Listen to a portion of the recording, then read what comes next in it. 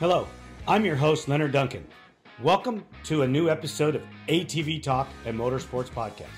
Please join us every Tuesday at 5 p.m. Pacific Standard Time. We bring you interviews with industry professionals, live events, live news about the motorsports industry in every episode. Enjoy the show. Whether we are out riding with our friends and family or racing in extreme environments, we all need good tires. That's why I recommend GBC Power Sports Tires, a division of Greenball Corp. Their products, which include XC Master, Mini Master, and Groundbuster 3, are what leading professionals in the ATV UTV industry are using. You can get your tires at greenballtires.com or find them on Instagram as GBC Tires for further inquiries. Are you looking for the best suspension technology for your sport ATV? Look no further than Elka Suspension, the industry leader in sport ATV suspension technology. With championship wins in prestigious events such as the Dakar Rally, SCORE, Best in the Desert, ATV MX, Cross Country, and Works, Elka Suspension has established itself as the go-to choice for athletes and enthusiasts alike. But they don't just stop at ATVs.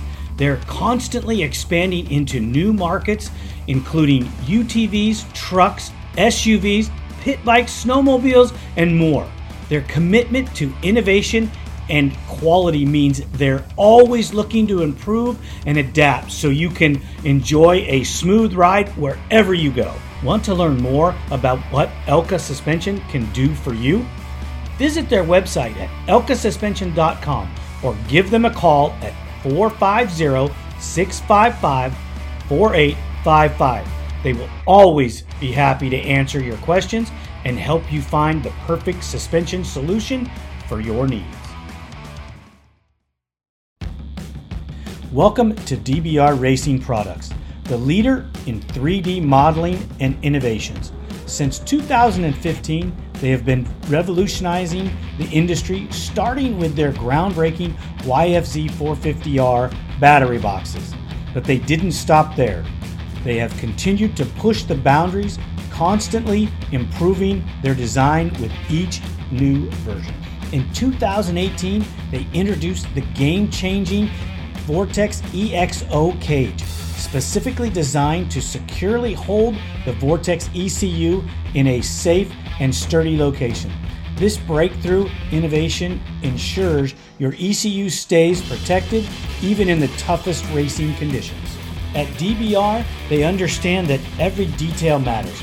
That's why they also offer an array of essential products to enhance your racing experience. Their spark plug hold downs keep your engine firing at peak performance, while their LTR breather boxes ensure optimal ventilation for your machine. Their LT250 engine skid plates are a must-have for those seeking unmatched protection. Engineered to shield your engine from impacts and rough terrain, they provide the ultimate defense for your ATV. But that's not all. They've developed ProPeg mounts that allow you to use TRX 450R Nerf bars, giving you greater control and maneuverability on the track. To explore their full range of innovative products and learn more about DBR Racing, visit their website at www.dbratv.com. You can also reach them directly at 507-828-1233. Their knowledgeable team is ready to assist you with any questions or inquiries. DBR Racing Products, where innovation meets performance. Unleash the power within you. Stevie Wright, welcome to ATV Talk, man. How are you? Good. Thanks for having me. Oh, dude, it's my pleasure, man. It's awesome. You know, when I started this whole gig, the whole thing was about history. Okay. So you being one of the early riders, you know, you were riding for, 3B and you rode for Honda and you were even doing stuff with my dad back in the old 90 days. So I had to have you on. And early on, I don't think a lot of people understood what I was doing, including yourself. You know, really, what's it all about? Blah, blah, blah. And I can understand why it took so long for you to come on, is because you had to figure out what I was doing. Yeah. And I got to apologize to you for that. I think I was just more nervous I am not comfortable in these environments right. But hopefully you'll be easy on me today and we'll just kind of chat and have some fun with it, and it was awesome talking to your dad. And I don't know, I was thinking about it driving over here. It's been like 45 years of my life. Yep. I'm 62 and some just great moments. You were just a kid. I won my first championship at Speedway 117, I think at 16. Right. I couldn't wait to get that. I think it was Speedway 117, that red championship jacket on a ATC 90. Right. And then my brother taking me to the Pat Benatar concert the same night. And I thought I was just living the dream, Wow. And she's been around a while, hasn't she? Yeah. So how did you get into ATVs? Well, I had motorcycles. I had a TS Suzuki, and I just thought they were different. They were a little harder to ride, a little more challenging maybe. And so I just kind of would have swap meets. I lived right by the swap meet. So I'd go around neighbors asking for all their junk, and then I just end up selling it, and I go, I'm going to buy me a 3-wheeler. So I just kept buying one. I got the 90, then I got a 185, and I just got really hooked on 3-wheelers. And then my buddies all raced motorcycles and said, hey, why don't you come out to South Bay Speedway? It was probably 1975, 76. They're going to start a 3-wheeler class. I'm like, oh, really? Because I was just a flag boy. I'd go out there and flag for the motocross when the Dan Basil and all those guys ran the track. And then once I went down to Builder's Emporium and got a number 33 precision tape number plate and taped it on my 90, and I was hooked ever since. I think that's, if I answered it, that I loved 3-wheelers ever since. Isn't it amazing when you think back of all the names for all the early 3-wheeler racers? Most of them came out of Speedway 117. It is, it could be anywhere in the world, right? And that's a unique, as we'll get into that, where, I looked up to Dean Sundahl, and he lived maybe a mile or two from me. They were older than me, and Mark Waxerdorfer, and they were just kind of the godfathers. They were just, They were it. They were it. Yeah. The Sundahl slide, and you just wanted to copy. And those guys, were, they were it. And so they set the bar, and we're just always chasing it. And it's just crazy where the sport got that curve where it took off. Right. And, like I said, when the first, I think 80, 81 3-wheelers showed up, and they had Mark and Dean ride it. Right. I think they pulled it out of a box van, Wes McCoy and a bunch of Honda engineers. And then we were like, wow, this is a lot different than our little 90 toy, we were having fun on. Well, it made it real. Yeah. And, and then Honda did really take a deep dive into it and advance the whole sport. Talking to some of the older guys, learning that Husqvarna was on the verge of taking a big chunk and building a machine that was going to take over where Honda wasn't. And Honda couldn't have that. Yeah. It seemed like even when I was doing Yamahas, they were showing like they wanted some of that pie, but we were in what was called at Yamaha. I worked with the factory guys, but they were in special projects. So we were never under the race team. Right. So it was a guy named Mike Wilkinson and a guy named Rit LaFrancois. And they were just teasing me and giving me parts and discounts and to go try to get to the track and compete with the Hondas. So I always believed that, they were going to be like Honda and start a team. Right. They always led me down that path. And They only made the Tri-Z 2 years, right? 85 and 86. I always call it that, the Tri-Moto or the Tri-Z. Tri-Z was the 250. Yeah. Tri-Motos were the 125s. And then we made an aftermarket at Brock Glover's shop and put a YZ 250 in it to compete. And it was competitive with it. Right. Was it Ace Williams? I remember Bob Ace Williams. Yep. Bob Ace Williams, no longer with us. But he actually gave me a break and put me on that bike. And then he had a bad accident. Right. Isn't that how Marty got out there? And let me tell you the story, what I think of Marty, how he got out here. We were going to an Iowa National. Sometimes, we were getting nationals now. Mm-hmm. Honda was putting them on. And Marty, I believe, was on a Yamaha too. So we went back as a Yamaha, trying to always be the underdogs. And I met Marty there, and we had a lot of time to chat.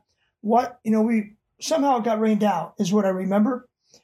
And it's a crazy story. Got to chatting with Marty and said, dude, you should come to California. You're fast. And I just had small talk with him, because if you know Marty, he's pretty quiet. And I'll be damned.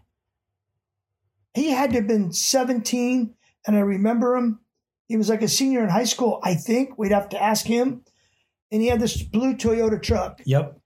And he goes, I still talk to my kids about like that. If, always chase your dream. My one son fishes. And, wherever, if you got to go to North Carolina with the best fishermen, then go. I won't hold you back. And Marty, if you really think about what he did at 17, 18, he told us he was coming.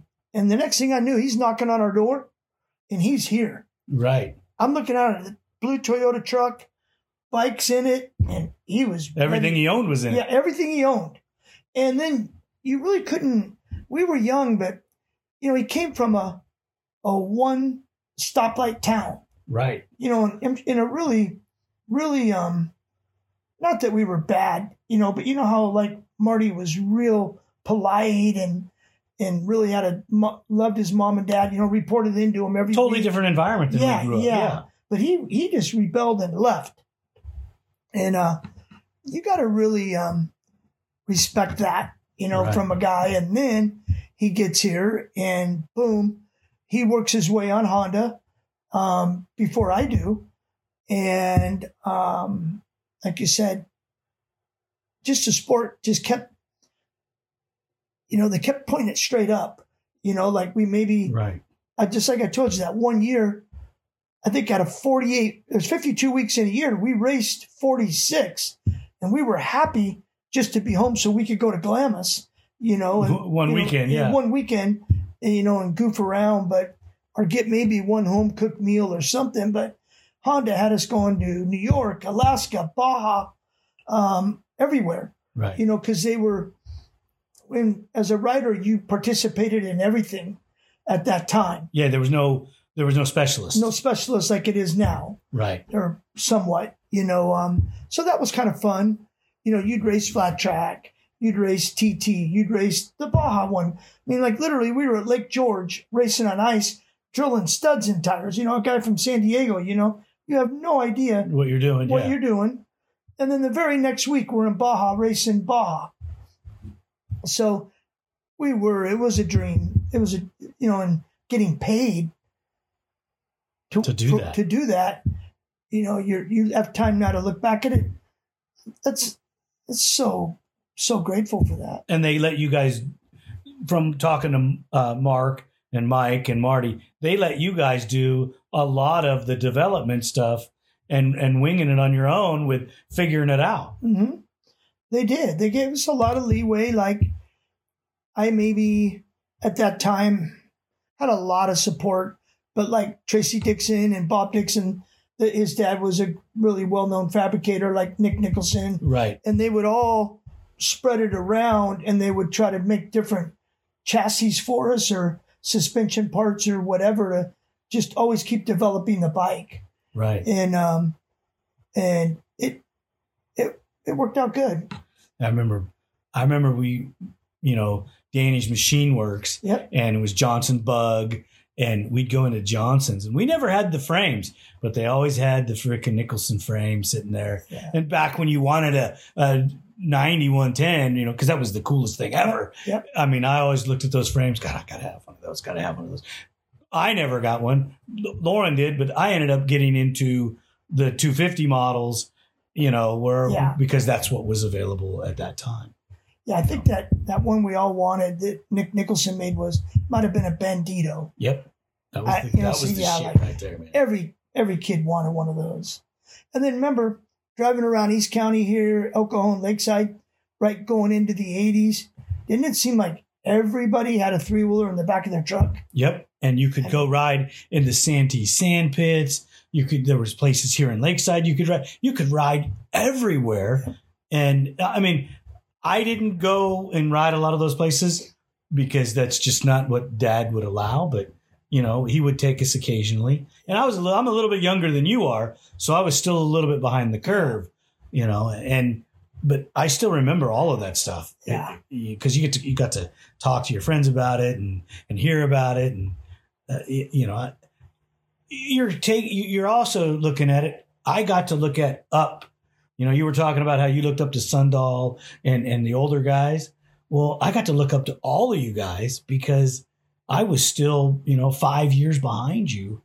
And, the Sundahl slide poster was on the shop. I think we have it rolled up somewhere in some of the archive stuff that we have kept for over the years because that was just the coolest stuff. Yeah. Remember the Honda Attitude? Yeah.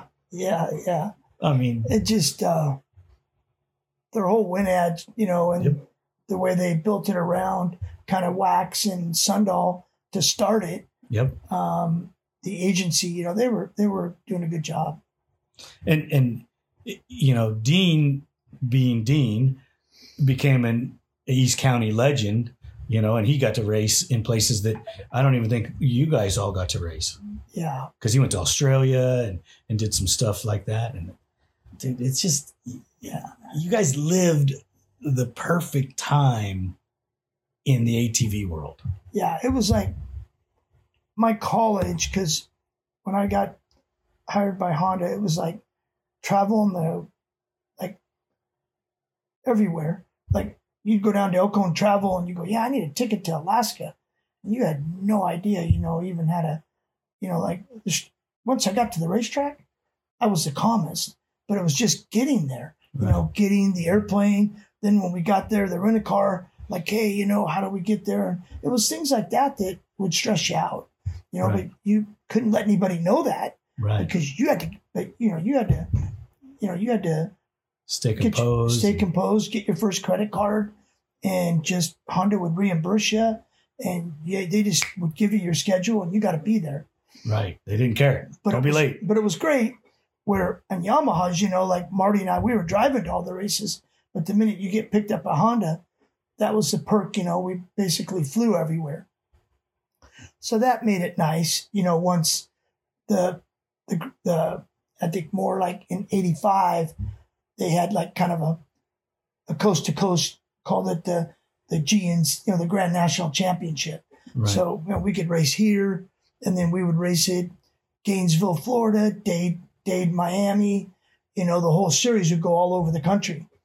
And David Eckert and I think Honda was really putting the money behind that to make the sport grow.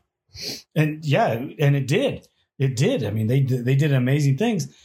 I've talked to Mike numerous times. He's been on the show quite a bit. Mike Coe? Yep. Yeah.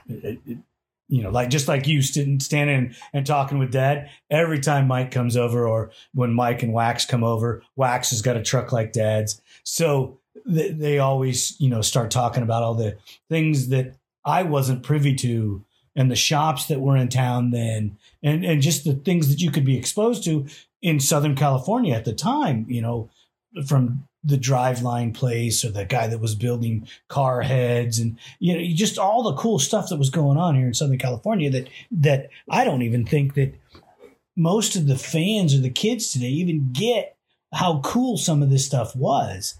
Yeah. And it's just great listening to you and Dad talk. It was awesome. But where I was going with the point on that is, at least I lost track of where I was going, but That's all right. You know, we'll catch up in there somewhere. It's just so cool to hear the stories of what you guys got to go do. And, you know, like you said, you were 22. Yeah.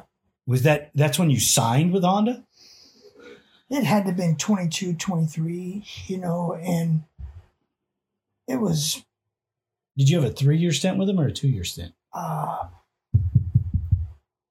3, maybe 4. I know I won the championship, the one that I cherished the most, in 1985.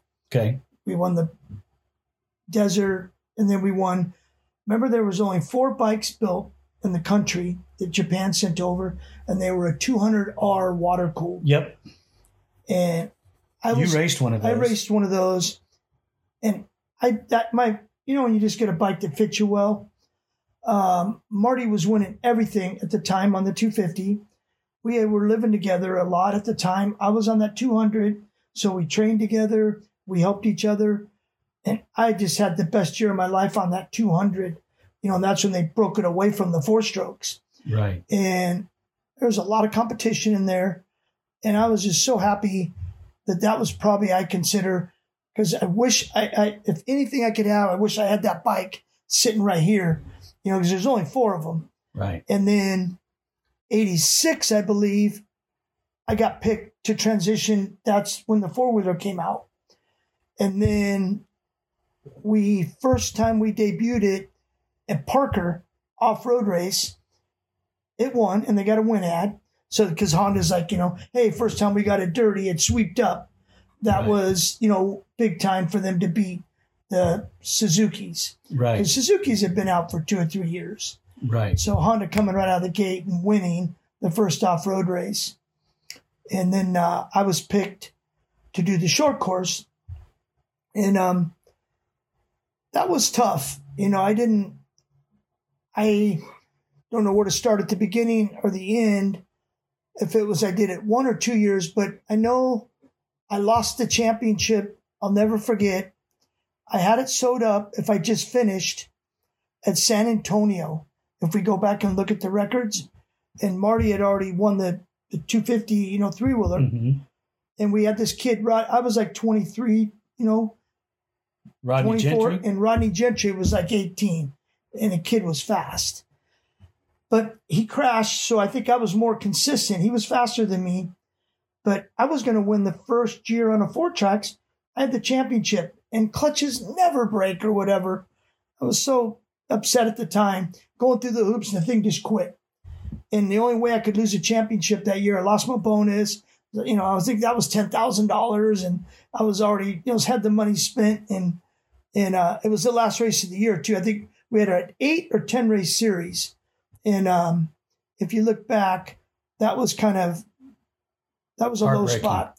Yeah, and then I believe, jumping forward, 87, you know, that's when the sport, I think, started falling apart. 87, Honda pulled out. Yeah. That's when we got that death call. I think I had 2 years left on my contract, and that was just, I think all of us handled it differently. You know, you just remember Barbara Walters. Did they pay those contracts, or did they cut you guys loose? I think they just cut us loose and didn't pay. Yeah, and you know, it was a bad deal. You know, like, because you're living life.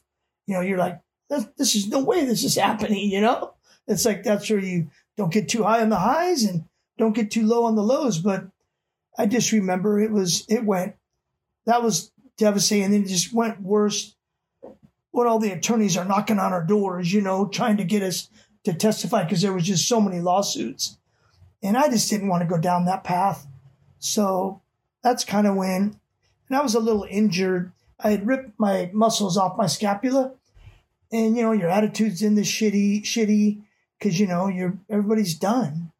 And I think, you know, that's when I decided I was a little bit not into it and a little bit hurt. And I wanted to turn one of my sponsors that I saw a demand for Life's a Beach Clothing, and that's when I opened up my first store. So I kind of put basically my heart and soul into that, and then didn't even really. It felt like forever, like 10 years, even really ride or anything. I was kind of depressed about how it ended. Right. When it just could go like that. So everybody out there, you never know when life's gonna throw you a curve. Right. And, right. Like literally changed overnight, don't you think? Like it did. It did. Got the call. It did. And like what I was going to say is I was talking to Mike, and he goes, in '85 he wins the race back east. He's on a super high. Just won. He's freaking great. And then he watches 60 Minutes, and they're destroying three-wheelers, and he just knew right then, we're done. Yeah. He said that's gonna destroy it. Yeah. And it ultimately did, because three-wheelers in '86 ended, and then in '87, I think Marty was the only one that got a support deal. Yeah. And I think that's when he met your brother Lauren. Yeah. Yeah. A lot of people don't know the story. I love the story. I think I have my version, but So we had it was a Saturday, mm-hmm. and we were out at Danny's Machine Works, which was down on Prospect Avenue. And the only bike we had out was the 82 250R, and we had an IRS machine where it had, a rear suspension, and it had a 200X front end on it. A really cool machine, hard to ride, but really cool for the day. I mean, it was awesome. And Marty drove by and seen it on his way to the dump, and he stopped and talked to Lauren and said, "Hey, I got to go to the dump. I'll be back." So he goes to the dump, comes back, and then him and Lauren talks for hours, it seemed like. And I didn't know who Marty was. You see everybody with the helmet on. You don't know. Yeah. I knew you were. I knew Dean was, but because you guys had came in the shop before. Yeah. But Marty had never came into our shop before. And he leaves, and Lauren goes, "You knew who that was?" I go, "No." He goes, "That was Marty Hart." And I go, "No way." Yeah. And he goes, "Yeah." And then all of a sudden it just manifested into the deal, and they became friends.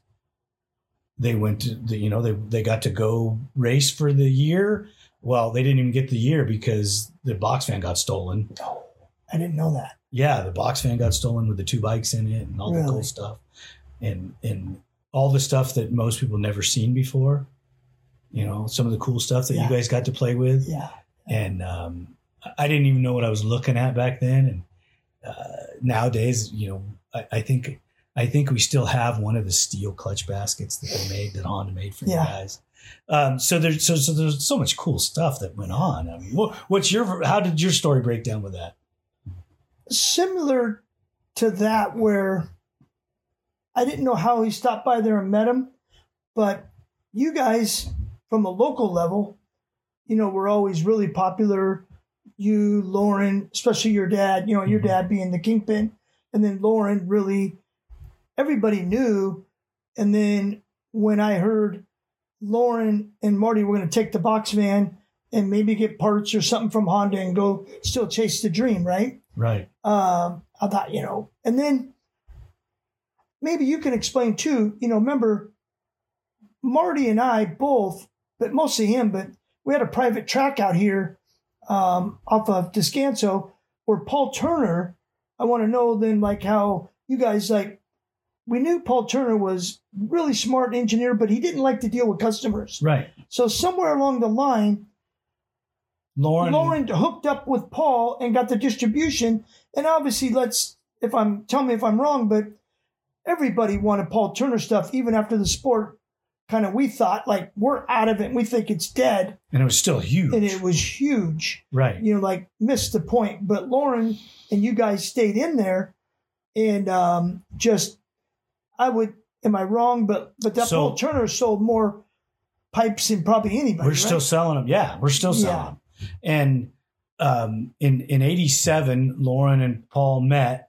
Okay. And Lauren, being on the road for the times that he got to be on the road, got to spend time with Paul. Obviously Lauren already knew how to machine stuff and already knew how to port, but he didn't know how to port like Paul Turner ported. And Paul sat him down and helped him with some stuff and showed him some tricks. And they became friends instantly. And, those three mountain bike together. And Lauren's not a mountain biker, if you know Lauren at all. He's not going to go. That's not his forte. And he said they're out in Colorado mountain biking, and Lauren's giving it all he got. And Paul rides up behind him and puts his hand on Lauren's lower back and pushes him up this hill as they're riding, and Paul just says, keep pedaling. We'll get this. Yeah. So Paul not being the businessman and Lauren being the businessman, they formed a partnership. And Paul, not a lot of people realize how Paul Turner was a genius. Yeah. He still is. I mean, super brilliant man. He had a notepad next to his nightstand. This is how I was told. Paul and I have probably said 12 words to each other the whole time, this whole thing's been going on.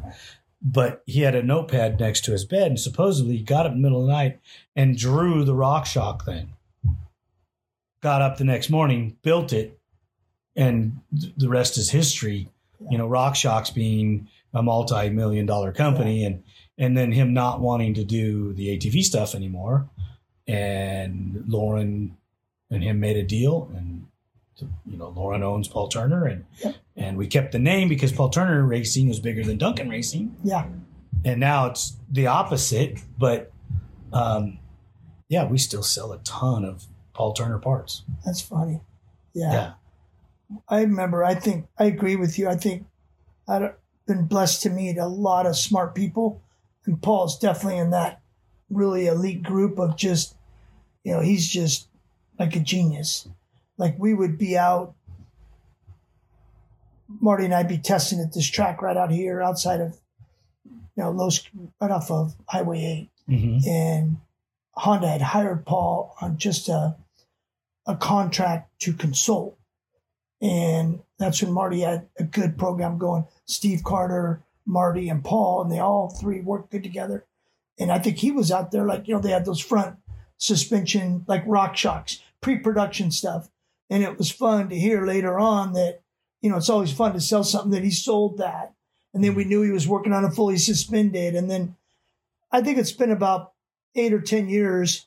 Wes McCoy and I were in Hawaii, and we got to go visit him up on his ranch. And he's so off the grid, and everything he built himself, he's like a genius. He just puts his mind to whatever he's into. And he built the shop and built everything in it, by hand, and then now I was wanting to give him a call, but now he's doing agave and trying to do tequila, is what I hear. Honest, because he has. Hey, Paul, if you listen to this, dude, you need to call me. My father-in-law. That's how my father-in-law made his living. Not only did he sell tequila, he grew. Oh, and I believe Paul's grown it. Yeah. So my wife is from Guadalajara, and the tequila train is in that area, and all the guava, or however you say it, is all grown in that area, and it's huge. Their whole family is into it. And a few years ago, we were supposed to start investing in some fields.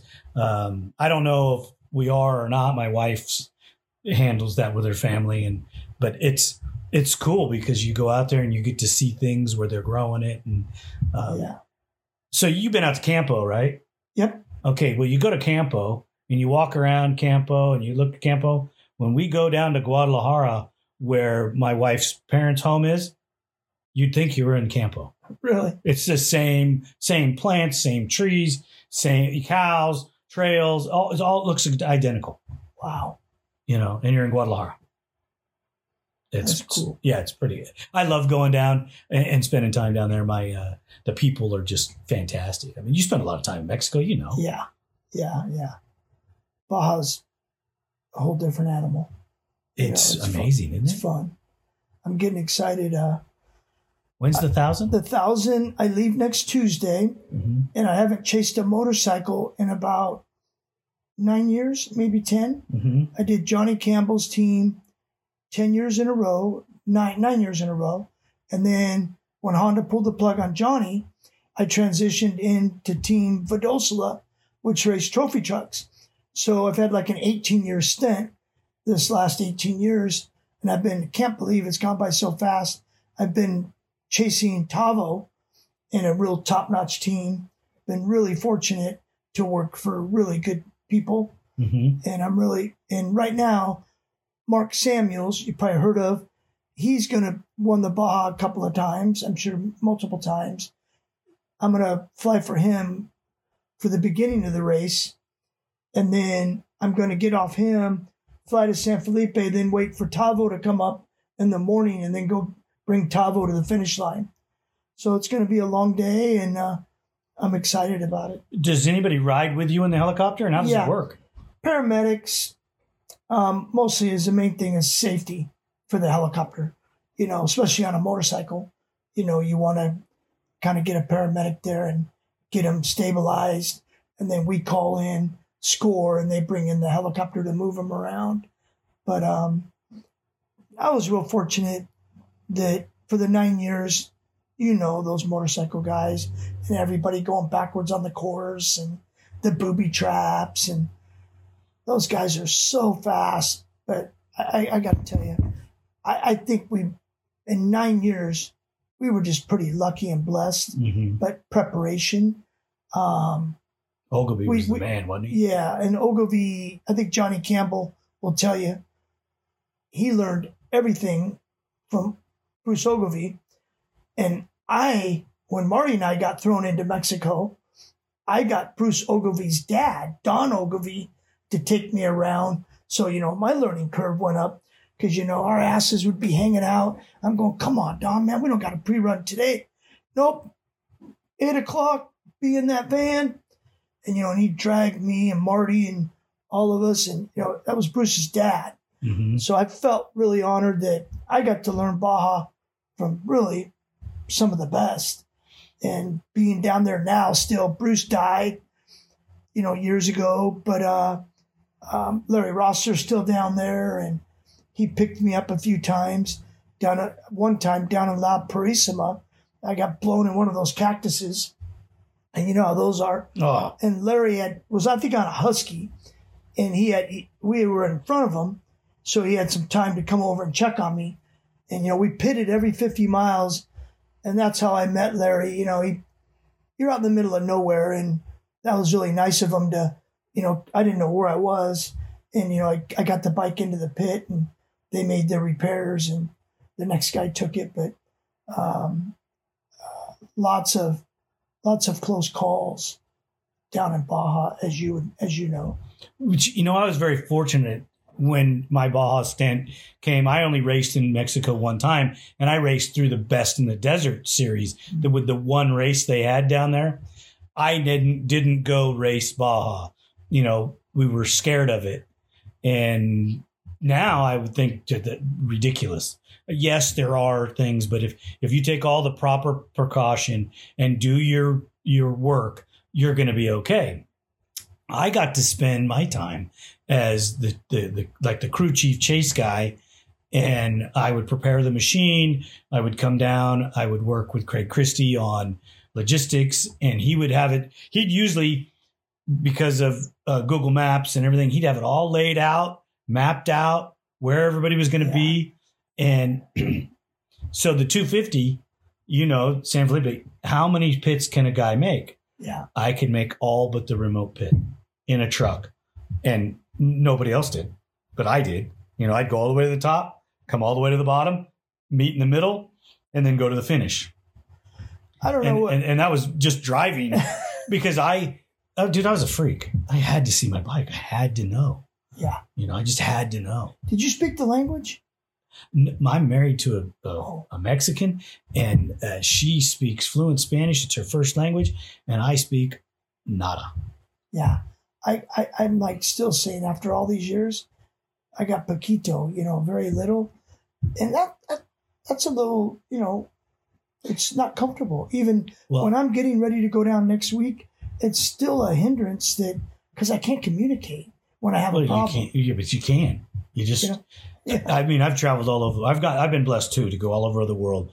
And most of the teams that have hired me out of the country, if you have an English speaking team, you got lucky. Yeah. I've went to teams that all they did is speak Polish. I've went to teams that all they spoke was Spanish.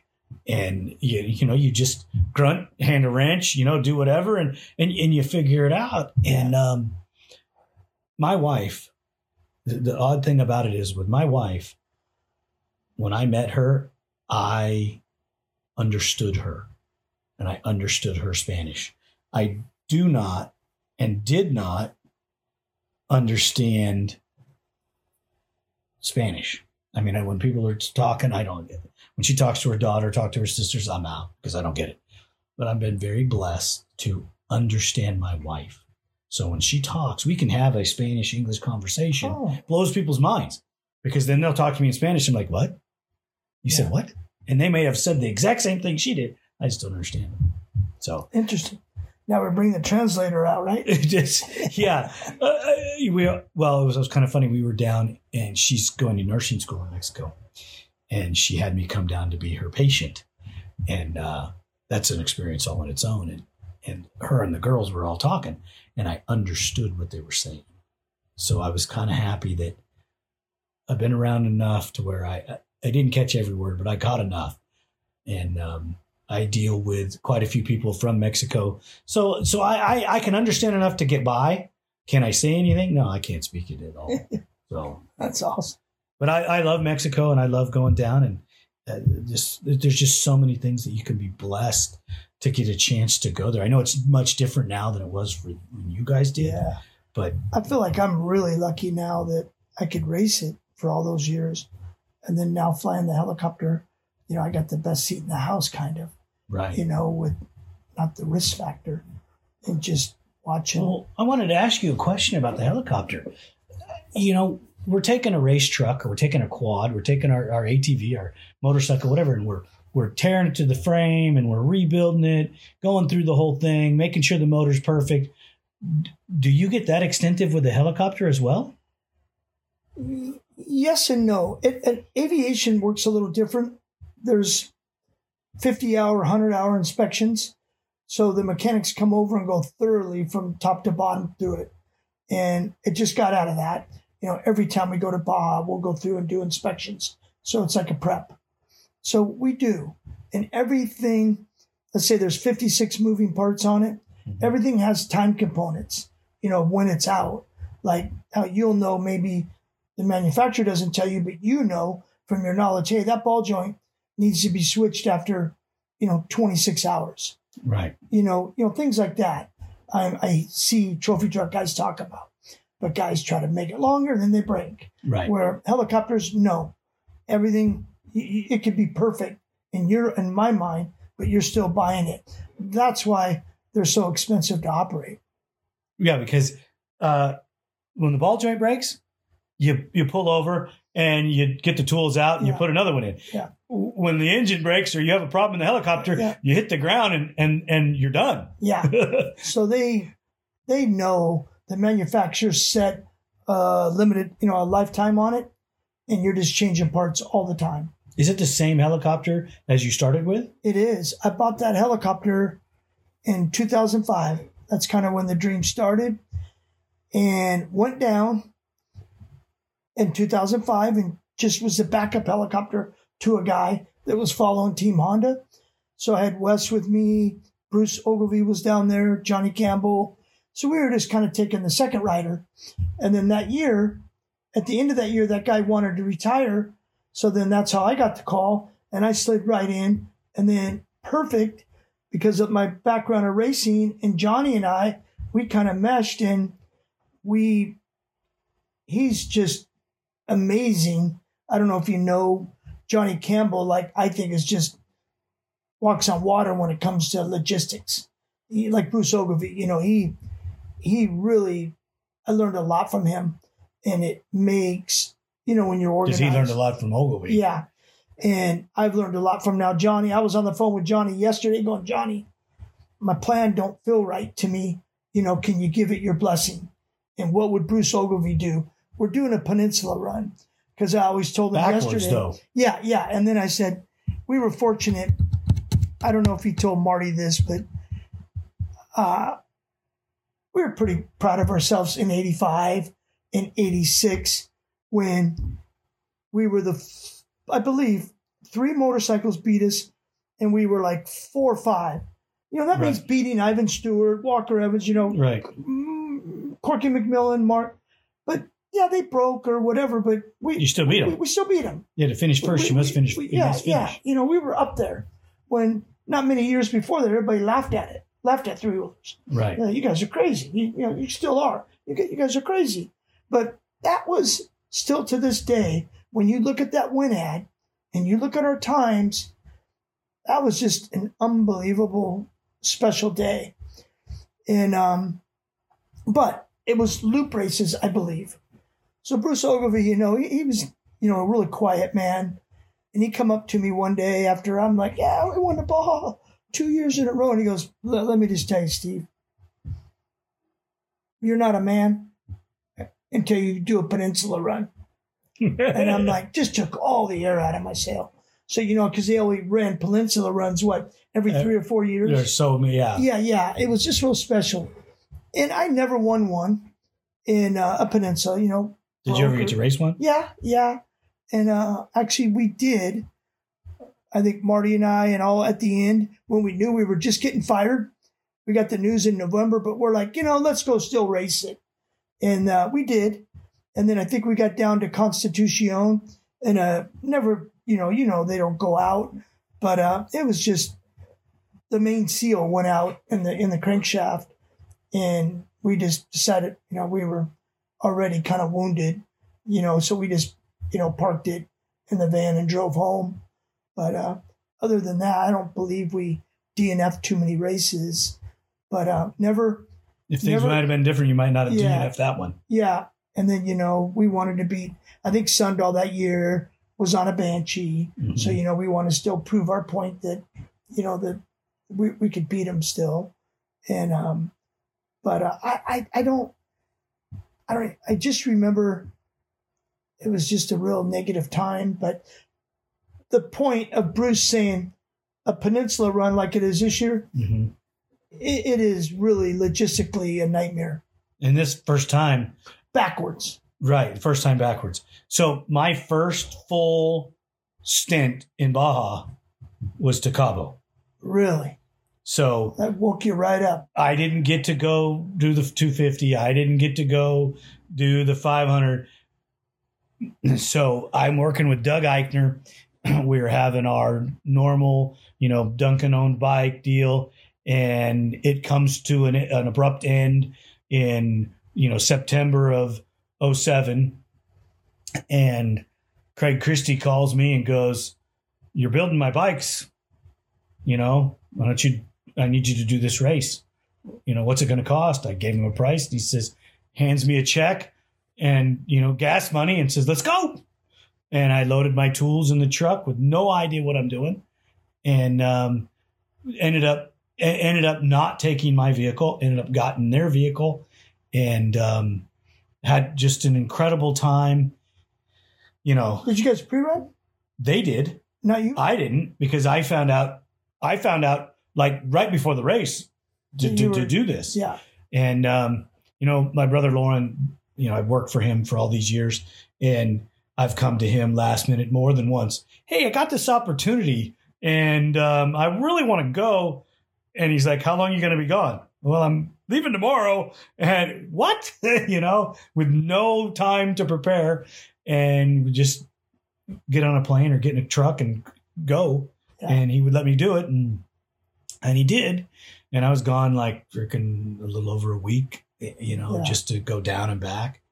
And it was incredible stuff. Craig Christie took me all over Baja. And the deal was with that, I got home from in 2000. That was in 2007. In 2009, it was another to La Paz. I got home from La Paz and got on a plane and went to South America for the Dakar. Oh, I was going to ask you if you ever did the Dakar. Yeah, I didn't do it in Africa, and I didn't do it in Saudi. I got to do it in South America. But I got to do the first one in 2009 in South America. And it was They talk about it's 14 days and 13 days and 12 and 9. We did a 17-day race. Once we won everything here, and you keep pushing. I was pushing Honda, always going, we've won Baja 1000s and 500s and everything. Me, let's go. I want to go Paris to Dakar because, the BMW gas in right here and all the guys would come over and we'd beat them on a 3-wheeler, because we'd watch them and they wouldn't know, you see a bunch of Mexicans on the hill, and they would dig those speed bumps, where, and they go in them and you felt so bad for them. That big old BMW laying over and you'd see the guys and they look like and I'd go by, but, and then those guys, we'd beat them. They're like, man, we win the Paris to Dakar. And we can't win here. We can't believe we got beat by a 3-wheeler, like they were. Well, the big thing about the Dakar is when you did it in Africa is you had to carry all your fuel, you had to carry all this stuff, and then your support vehicle was this big old giant man truck, and it had to carry everything. I mean, that's where it kept you alive, really. And they had active gunships protecting those guys because there was all kinds of shady stuff went on that in Africa that they didn't talk about, and there's stories that you hear about. You got to travel a lot. Yes, I have. I love it. Is that the same place that like Brayback's running now? Is it the same area? No, now he's in Saudi. Okay. But I think he got to run in South America. When he won? I don't remember what year he won. Yeah, like 3 or 4 years ago. I think he won in South America. Okay. I'm not. I lost track of it a little bit. I remember I started getting backtracked because I thought it was cool that they hired Johnny, to be a team manager. And right. So I followed it and got back into it, and he was the first American to win. And Caselli was favored to win, unfortunately, and then he died. That following Dakar, he probably would have won because I was at the one the year before with him, and not with him. I tell this story. I says, when we sat down to eat, we're, that far away from each other. Not that we knew each other, not that we were on the same team. That's just when you go to dinner, it was just a mishmash of everybody just sitting wherever they sat. Yeah. And sometimes the Americans would tend to sit near Americans because just the way it worked out. Yeah. And I knew of Caselli because of Works. And all I got to follow him, and that year we were battling. Probably one of the last guys that probably saw him alive. Mm-hmm. He was 30 seconds. I could be in the helicopter, and Caselli was there. I believe it was Colton Udall here, and he knew he had to win by like a minute and a half or something. Those guys are always within a minute of each other, and not even knowing, Colton just came over a cattle guard and tacoed the front tire. But so we lost the race. And then we got, he got the tire fixed, got going, and Chuck Miller said, no, you're the first bike. So in between that area we were talking, that's where Caselli crashed. Mm-hmm. And to this day, I still don't even know, if it was a cow or what happened. There's so many speculated stories, and I don't even want to tell you what the things that I know. Yeah. That I can tell you this: that I got a phone call probably before anybody knowing that he was gone, and because one of my guys was there. Oh. And I'm working out and we're watching it on the computer, and I'm drinking, pushing some iron, and my buddy's screaming, Caselli stopped, and my phone rang. I picked it up. Hey, what's up? And he tells me, and he goes, I gotta go. And you could just tell by the way he was just mortified. And got off the phone, and it was horrible because we didn't find out exactly for 2 days, really, even though it came out on Facebook and social media, and unfortunately that's how his mom found out, and just the guy was phenomenally fast. He's a fantastic motorcycle racer, motorcycle rider.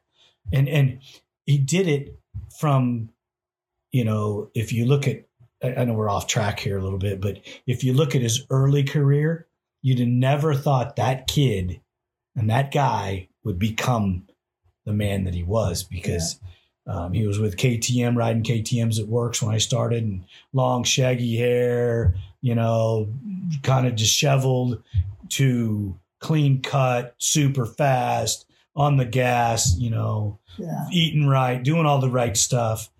And just, utmost respect from a guy like me watching that. It just, not that I'm a KTM fan, but I was a Kurt Caselli fan for sure. Yeah. I've heard nothing but good about him. Yeah, just phenomenal guy. And anybody that knew him. And then he was working with Ivan. I can't think of his last name. Ramirez? Or Tedesco? In Mexico. I think Ivan Ramirez. And that guy they got a video of them guys bouncing through the desert with each other, and he was almost as fast as Caselli. I don't know. I do know that the effect of him passing devastated, KTM USA. They were moving, and then that happened, and it just. You notice then kind of everybody pulled out. Yeah, there was a massive problem. Like, they didn't want to say it was that, but then I want to believe maybe the next year, maybe one more year, then Honda, I had to move on, because they pulled out. Right. Are they back? Is Honda back? No. It's just a support deal? Support deal. Yeah, so it's not even the factory deal. Yeah, Johnny talked to him yesterday. He's just still balls deep and, for the Dakar rally, right. testing. Yeah, because they want to own that. And I get it because, but if you go down and you watch, if you go as a spectator or you get to go, KTM is dialed. They have it. They own it because the bike comes in, or their factory guys come in, bang, bang, bang, instantly. They roll into the deal. They wash the bike. That bike goes to the frame and up. And by 2:00, the tent's up, closed. The bike is sealed off. You're not touching it. Nobody's going near it. And their mechanics are sleeping. The riders are sleeping. And, they're back at 4 a.m. and gone. You do not see the factory guys there late at night. You don't. You just don't see it. And because they have the system down. They have every part they need. Other than the frame and the engine cases, I'll bet you that bike is totally rebuilt multiple times through that race. Como and I forget the other guy's name were doing it when I got to go and watch those guys, and there was a dogfight between the two KTM guys. And every time I think like 8-9 years, Cowie came in, KTM came in. It amazed me that you could go 500 miles and whoever the winner would be, you would be within 1 minute. Right. Like, that's still, luckily a lot of them, we were on the winning side. Mm-hmm. But, thinking about on the losing side, they're like, what could you have done? Like you lost by 46 seconds. Well, I finished Vegas to Reno, and at the finish line, they told me that I beat Eichner by 4 seconds. And then when it turns out and the official's all done, I lost by 26 seconds. Yeah, see, that's heartbreaking, especially for a fat guy like me. I wasn't in his caliber, but that race course and that 560 miles, the machine I was on was faster than his. How'd it work out? Did you go this weekend? Did you guys have some fun this weekend? Oh, well, three-wheelers are alive and well. And people just love those things right now, huh? Well, it would have been great. It would have been great to get, we talked about you and we talked about Mike Coe coming and Jimmy White and any of the other old three-wheeler guys that we can get, and to bring you guys out and to let you ride the modern day stuff and to get your take on it. I rode 3 different modern machines and 2 different old school.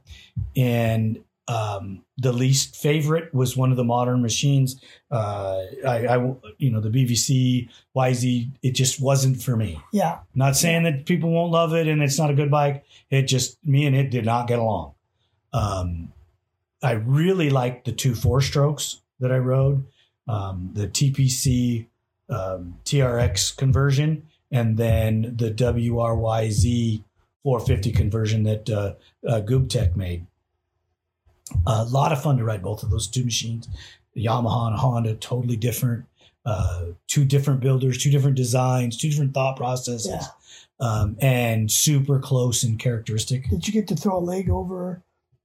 I rode a 250R, an 85, 86. Yep, and I did not prefer it. The ergonomics after riding those 2 modern day bikes, it was too small, too tight. Really? It just was not set up for me. You know, I mean, we could have made some changes, maybe made it a little better.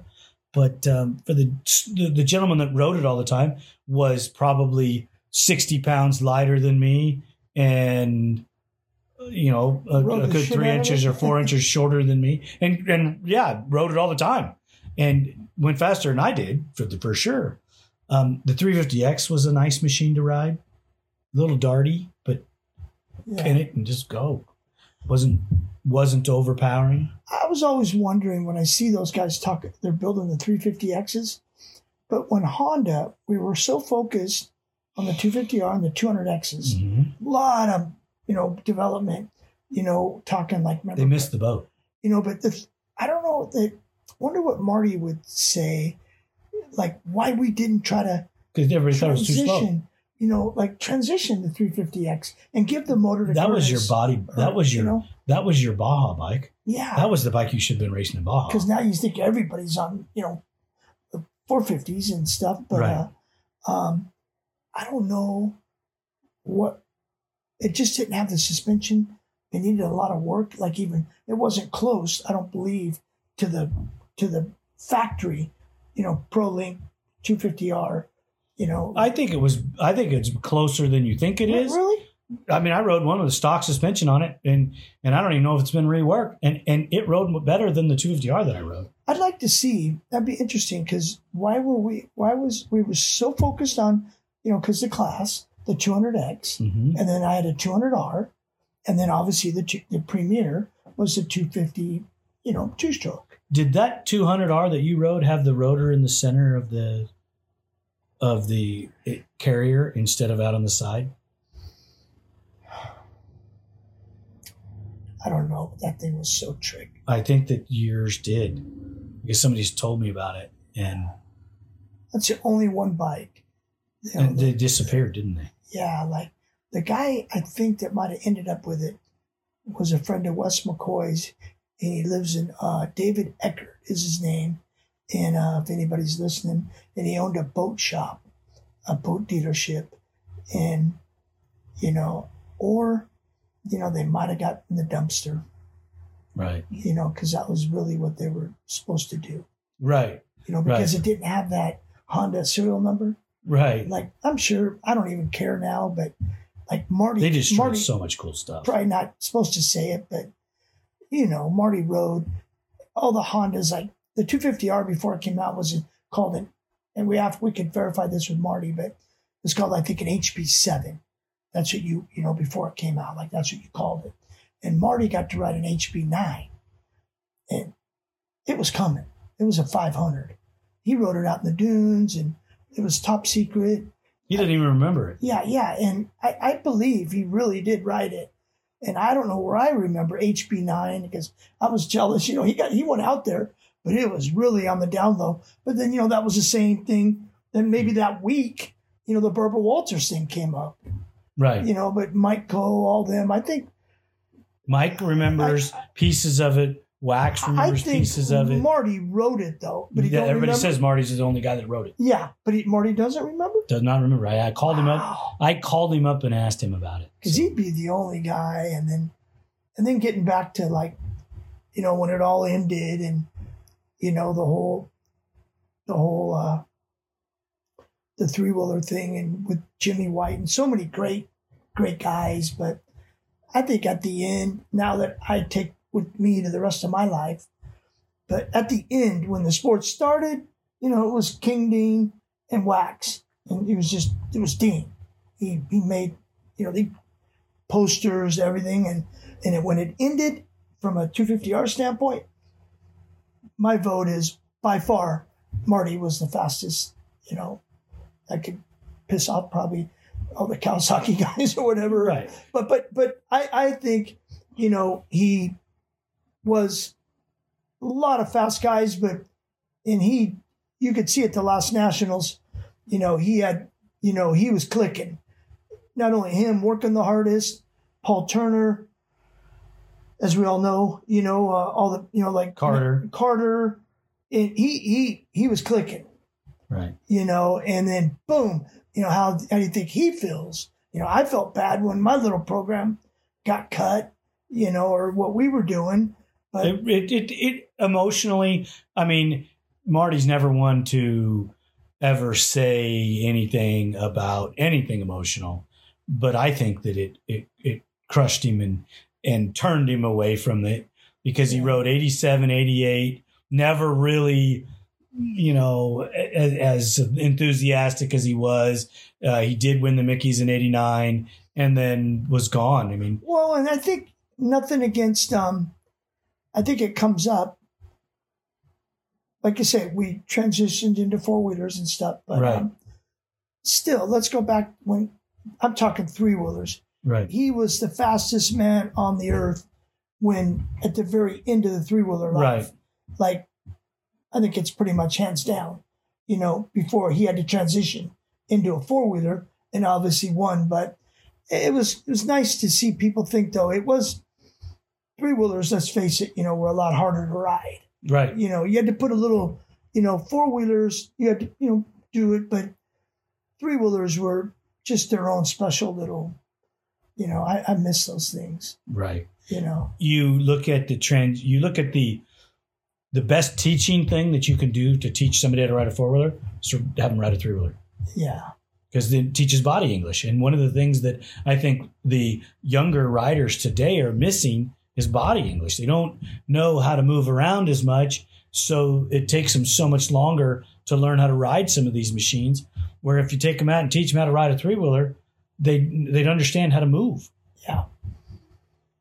Yeah, I hadn't ridden a three-wheeler in the dirt in 20 plus years.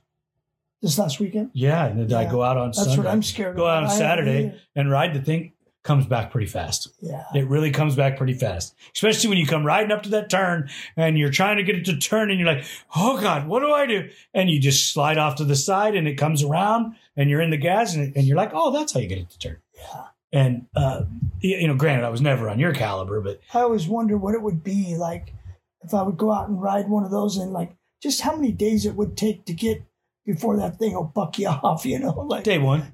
Day one. But you get on the modern day stuff and it's so much more comfortable. Plus you get in the 4-stroke power that we have today. It's so roll on. The motor's design is pretty awesome stuff. And you're just enjoying it because you look at the length of career, these guys are into their 30s. Chad Wienen's 38, going to be 39. Bo Barron, 43 years old. Doug Eichner retired when he was almost 50. Really? And yeah, I mean, Doug started winning most of his later titles when he was 39. Wow. Yeah. You probably weren't going to do that probably on a three-wheeler. On a two-stroke, no. You're just on the two-stroke, yeah. I mean, Chad Reed, his career extended because it turned to 4 strokes. Yeah. Hey, Stevie, I really want to thank you so much for sitting down and talking to me. I'd like to invite you back for a second episode because I don't think that we covered enough. We got off track so much. The team here at ATV Talk would love your feedback. Please email us at hello@atvtalkpodcast.com. Thank you for listening. We hope you enjoyed this episode. If you did, don't forget to share us with your family and friends. The podcast is available on all streaming platforms, and you can find us on social media. as ATV Talk Podcast. We're on Instagram, Facebook, TikTok, YouTube, Rumble, and Twitter.